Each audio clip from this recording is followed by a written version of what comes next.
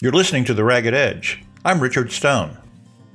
We have lots of people who have serious transportation issues. You know, it's hard for them to get to Round Rock for a mammogram. It's really hard for them to get to an eye doctor appointment because they just don't have any transportation. We don't have public transportation. We're very rural. And so I think that virtual visits are excellent for that.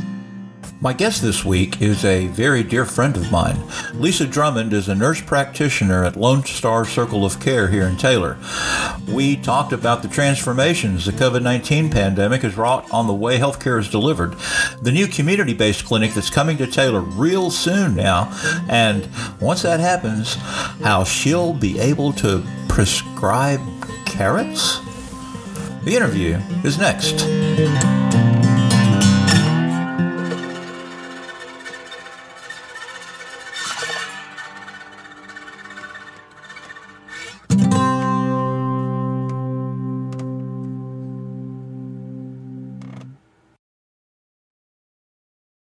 Lisa Drummond, welcome to the program today. Hi, Richard. How are you today? I'm really doing quite well. Thank you so much for being the ace up my sleeve that I've been carrying around for, 6 months now, something like that? Thank you so much for asking. It's an honor to be considered for your program. Now you're just flattering me. That's all. As you know, I normally open these interviews with a question about how you're doing. And you're a frontline healthcare worker, so your perspective on that may be a little different than some other people's perspective. How are things going? Well, I think that people are starting to have a little bit of hope that things can get back to normal again, or at least the new normal. You know, I mean, I'm sure there's going to be masking and more virtual kind of experiences for people, but I think that people are starting to feel more hopeful. You know, we have I think 25% of the United States has received their first vaccination. 14% has received both vaccinations. And so that's really great since we started off with healthcare workers and elderly people. But, people have been talking with me for the past year about the pandemic and isolation and depression and all of those things. And certainly we've seen an uptick of visits in the clinic. And it's been difficult for a lot of people. But from my personal point of view, things have stayed relatively the same. You know, we've been more cautious with our interactions and, we don't go anywhere, but I go to work every day, just like I always have, and also do a lot of virtual visits in the clinic and at home. My colleague that's at the clinic with me and I alternate since our clinic is so small. So for me, things have not changed as much as you might think, but I do see in my patients every day that it has been a profound change. Can you characterize that? I know you've got to be careful with patient confidentiality and things like that, but can you characterize what that profound change includes or encompasses? Yeah, I think that I've had a significant increase in referrals to behavioral health for therapy and medication. Also, I think that I've had a very significant increase in antidepressants administered, and including antidepressants to adolescents, which really? I wasn't doing very much of prior to the pandemic. I guess that kind of tracks with some of the stuff that I've read elsewhere, but I think I'm a little surprised by that. In my case, I work from home, so the social part of it has been difficult, but truthfully, you've been in my pod or I've been in your pod. So I know that your little pod and my little pod have kind of leaned on each other to maintain some social cohesion and social activity over this last year. And I'm a generally, happy-go-lucky kind of a guy.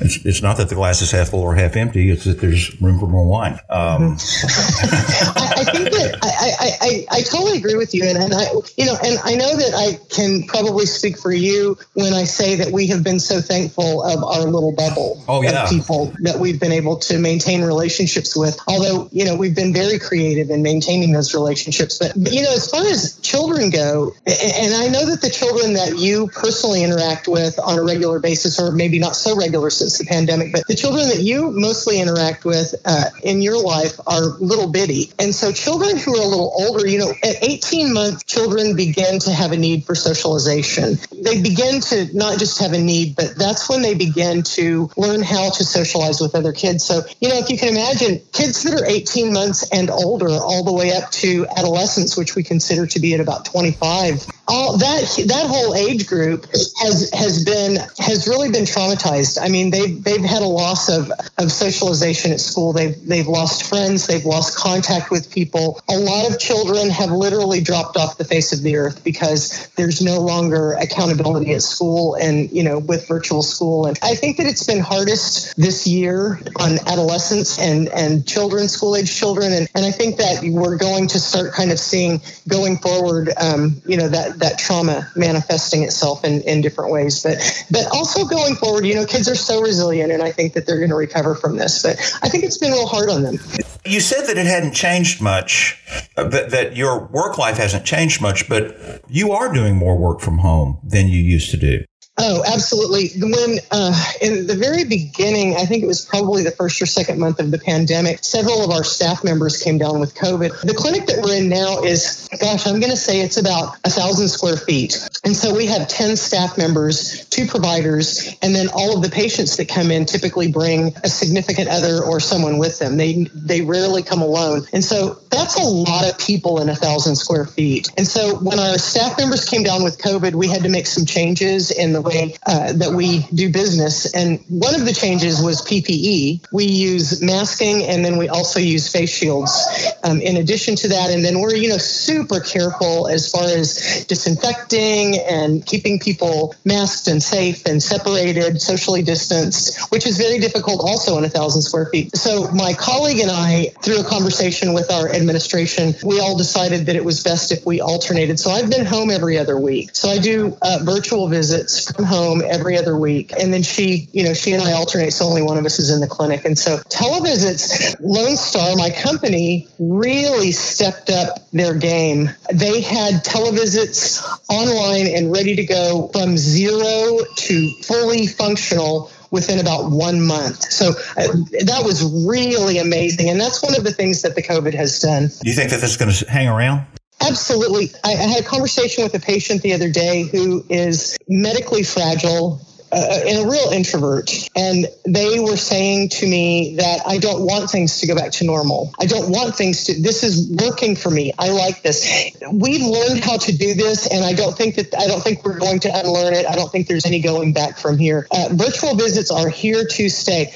We've learned over the past year the limitations of virtual visits, but I can see a patient on a virtual visit and then have them go into the clinic and just drop off, just have a lab done or have specimens done and then really find out what's going on. And so I think virtual visits work. And not only that, but we have a mutual friend who is a kind of a big dog at FedEx who says that they are going to shut down lots of their offices because they have learned that people can work from home very easily and happily. Mm-hmm, mm-hmm, mm-hmm. Why would you pay all that money to house people in an office when they can just be at home and be happier at home and be more productive at home? And so, it's really good. And as far as virtual visits go, especially in the population, the demographic that we serve here in the Taylor area, we have lots of people who have serious transportation issues. It's hard for them to get to Round Rock for a mammogram. It's really hard for them to get to an eye doctor appointment because they just don't have any transportation. We don't have public transportation. We're very rural. And so I think that virtual visits are excellent for that. There are so many things that we can do in a virtual visit. And not only that, but it's a point of contact where you can actually talk to your very own healthcare provider, and not have to leave your house. And the fact is that even if people don't have a computer or transportation, most people have got a smartphone. And that was going to be my next question, and you answered it. You're not finding, even among those people who don't have good transportation options, you're not finding difficulty with that televisit and telemedicine, and it's the phones that's kind of making the difference? Absolutely. It's amazing what you can diagnose just by being able to see a person. Now, the patients that I see, I'm very familiar with. I know most of them fairly well. And so when I see patients that I'm not familiar with, it's a little more difficult. But, we've done a lot of training as healthcare providers to be able to utilize what the patient has there at their home to be able to help diagnose their issues. I can tell someone, take both of your fists, reach around behind you on each side, and hit yourself right there at the bottom of your rib cage. That's a test that we do in the clinic for pyelonephritis, which is kidney infection. Okay. And so I can have them do that, and it's just as effective as if I'm doing it. Oh, yeah, it hurts on the left side. Okay, well, then that tells me something, The big problem is not being able to listen to people's lungs, which I do every person every visit. That's something that they're going to have to work out. But, Lone Star has just recently had, we received a grant from, I think it was from Ascension Seton, and we were able to give a lot of our patients blood pressure cuffs and hemoglobin A1C machines, which test the blood every 3 months and let us know over a 3-month span what their sugar control has been like. And also, the blood pressure cuffs, they are able to check their blood pressure and monitor on a regular basis so they can report back to us. And so that's been really great. Having people with those kinds of devices at home helps a lot as well. You mentioned this earlier about the new clinic coming to Taylor. And I know, based on previous conversations, how excited you are about this concept. As I understand it, this is not going to be a medical clinic attached to a hospital that, you just come in and you get your blood pressure and you have your physical and then go home. There's a whole lot more involved in this, almost more community involved in it than a typical medical clinic. I know a lot of people in Taylor have kind of sort of heard about this, but I'm not sure how well known, how much people really do understand about what this concept could do. Yeah, it's very exciting. The Headwaters project that was initiated by Rhonda Munchink, who was our previous CEO, she worked very hard to get millions in grant money from local healthcare associations and the government. And there was an in-kind contribution from the city of Taylor. And it was a huge process just getting the funding. Then using an historic building, it's the West End School on 4th and Ferguson in Taylor. And it's just right smack dab in the middle of an older community in Taylor. It's easy for people to walk to. Even people from the south side could walk to this. People from the north side, people from all over could walk to this clinic. But the whole idea was to bring the community together. And so the building is a 2-story red brick, and it is like a kind of an Art Deco style little 2-story schoolhouse. And the first floor is below ground level. And so Lone Star had to decide how they were going to make this ADA accessible. And so instead of putting ramps inside and taking up space, they lowered the ground outside the building. And so there's going to be an entryway that is flush with the first floor. The outside entrances are going to be wooden decks that are multiple levels, so that they can have events, shows, concerts, music.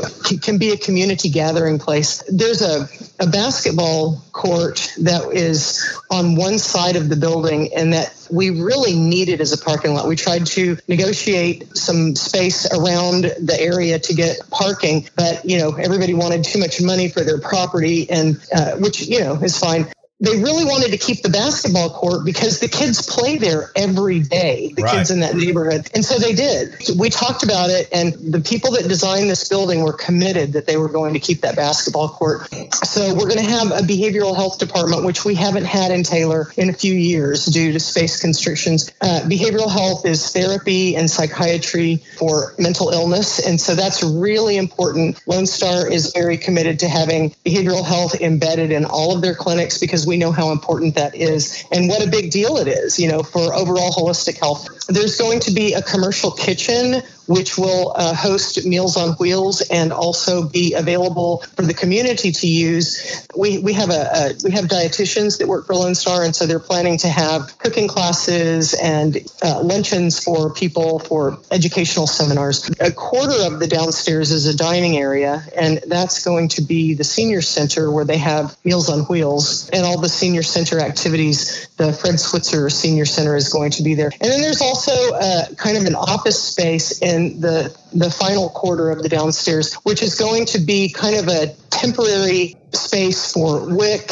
and Texas Department of Human Services, and they can come in and set up office for a day or a couple of days a week, and to get people signed up for services that they need for themselves and their kids and their families. There's something about a community garden as part of this project? Oh, yeah. So the community garden, I think, is going to be over on Doak Street. It's being headed up by some members of Lone Star, and they're going to have a community garden where they raise vegetables, and then we're going to be able to, as providers, write prescriptions for vegetables for patients. So you're going to give me a prescription for carrots? Is that the thing?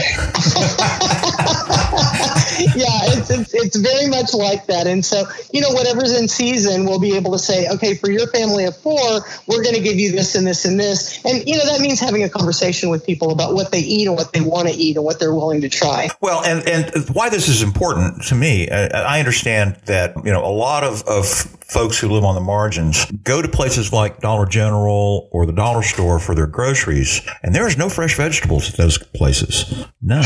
No, there's not. We, unfortunately, back in the 90s, the major grocery store in this area moved farther north. And so it was really difficult for people from different parts of the city to get to it. There were no sidewalks. That's changed a little, but now the grocery store has moved even farther north, where it's on the very edge of the north side of town. Right. And so South Taylor is a food desert. The only thing in South Taylor where people can purchase food is a convenience store. And so having access to fresh fruits and vegetables is going to be a boon for a lot of the people in this town. Yeah, I agree. And that's such an important component of holistic well-being and everything else. I mean, I know that I get griped at for not eating my vegetables. Even now, I get griped at for not eating my vegetables. Well, the thing is that... And you've heard it. A plant-based diet is the healthiest diet that we can eat. It's what our teeth and our bodies were designed for. It's very important for us to have a certain amount of fresh, plant-based, healthy foods and fruits and vegetables every day. The fact is in Taylor that we have more fast food places than we have grocery stores. Well, yeah, we have one grocery store, really 2, kind of, if you bring Davis Brothers in, Brother Davis in. Fried chicken and hamburgers are not hard to come by. Exactly. And, a lot of people have grown up on those kinds of foods, and they're not familiar with fresh fruits and vegetables. They don't know how to cook them. They don't know how to eat them. It's going to be hard to get people to change their diets from away from processed foods and going toward fresh food. Right. So Lone Star is making a big effort, and that's going to be great. And I'm very excited about this because, we have a farmer's market that's in the middle of downtown, and it's in the brand new Heritage Square Park, and it is very, very well attended by the local area growers and also by the citizens of Taylor. And so I think that that's another access point for fresh fruits and vegetables for people. Oh, yeah. I hadn't thought about that. What's keeping you up at night these days?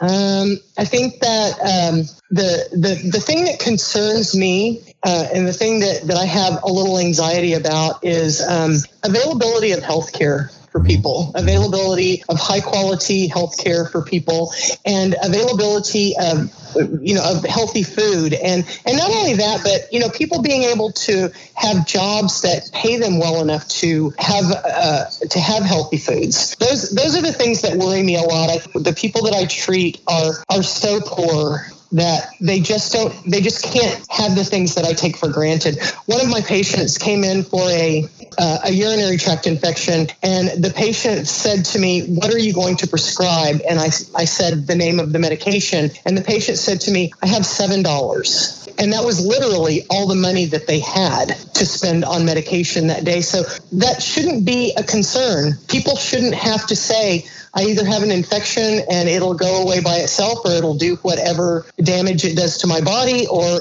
but I can't afford to treat it. Yeah. Yeah. I meant to ask this earlier. Are you seeing here among your patients vaccine hesitancy? Because I know you treat a lot of minority groups and whatever, and that seems to be a group other than white male Republicans who are, sorry, but it's true. I mean, who seem to be hesitant to get the vaccine. Yeah, I think that I have a lot of patients who are saying, I'm going to wait. And, I am a woman, which makes me a certain minority, but I do not have a full understanding of the minority experience. And we all know that that minority individuals in this country have been taken advantage of in a big way by healthcare. And so it's not surprising to me that some people might have some concern and some fear, especially in light of the fast tracking that was done to approve these medications. And now the AstraZeneca is coming under fire for some side effects, and also it's being discussed that the data that they used to submit to the FDA in order to get their approval may not have been appropriate. And so if people are hearing those kinds of things and they already have a mistrust of the process and a mistrust of their own experiences, right, in healthcare, then, it makes it even more difficult. It makes it even more difficult. What question am I forgetting to ask? I think that one of the really great things that we are looking forward to in Taylor right now that I'm very excited about is carts expanding to on-demand transportation. We're looking at getting a whole new version of carts in Taylor where people are going to be able to get from place to place and not have to wait for 4 hours for the carts guy to come pick them up again. Right. I happen to know that it's very difficult to access carts in Taylor, which is ridiculous. Right. And everybody should be able to access that.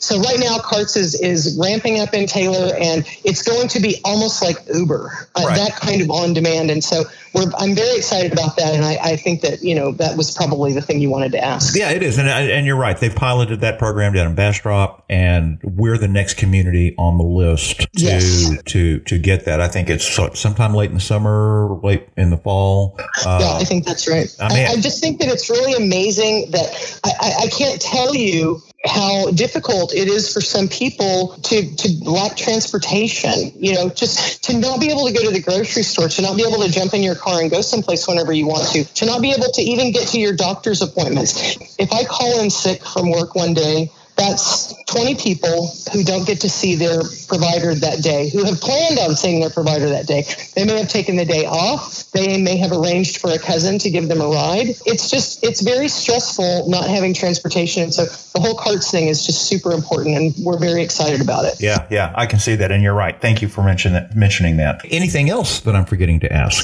Because I completely forgot about that component of what's going on. I think that you've covered everything very nicely, and I appreciate you thinking of me. It's very considerate of you. Oh, no problem at all. Thank you so much for, like I said, being the ace up my sleeve when I needed it. Thank you so much. I appreciate you taking the time to sit in today. I'm quite sure I'll see you soon. I feel sure that we will too, Richard. Thank you so much for having me. You're welcome. Bye-bye. Bye. I'd like to thank my very special guest this week, Lisa Drummond. A reminder that you can help people find The Ragged Edge when you rate and review it on Apple Podcasts or wherever it is you found it. And please share it with your friends so we can build our audience.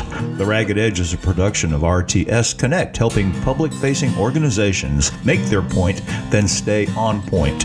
info@rtsconnect.org. Original theme music composed and performed by Ryan Stone. Hey, thanks, man. Thanks for listening to The Ragged Edge. See you next week.